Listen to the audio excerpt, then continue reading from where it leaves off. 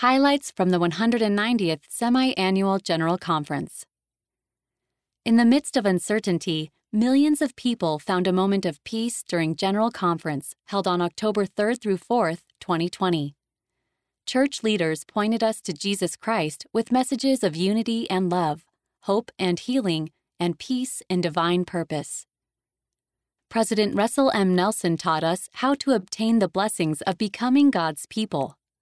As you choose to let God prevail in your lives, you will experience for yourselves that our God is a God of miracles.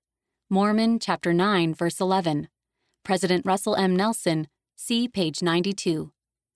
Many speakers addressed personal growth through following Jesus Christ, trusting Him, and submitting our will to His. As we humbly turn to Jesus Christ, He will increase our capacity to change. Becky Craven, see page 58. Once again, the novel coronavirus affected what we saw and heard at conference. However, with additional experience came a greater perspective as speakers focused not only on hope, but also on a greater understanding of God's plan for our eternal happiness. Tests in the school of mortality are a vital element of our eternal progression. I pray that we are learning the valuable lessons that only challenging experiences can teach us. Elder David A. Bednar, see page 8. With social unrest affecting many parts of the world, leaders condemned racism and violence.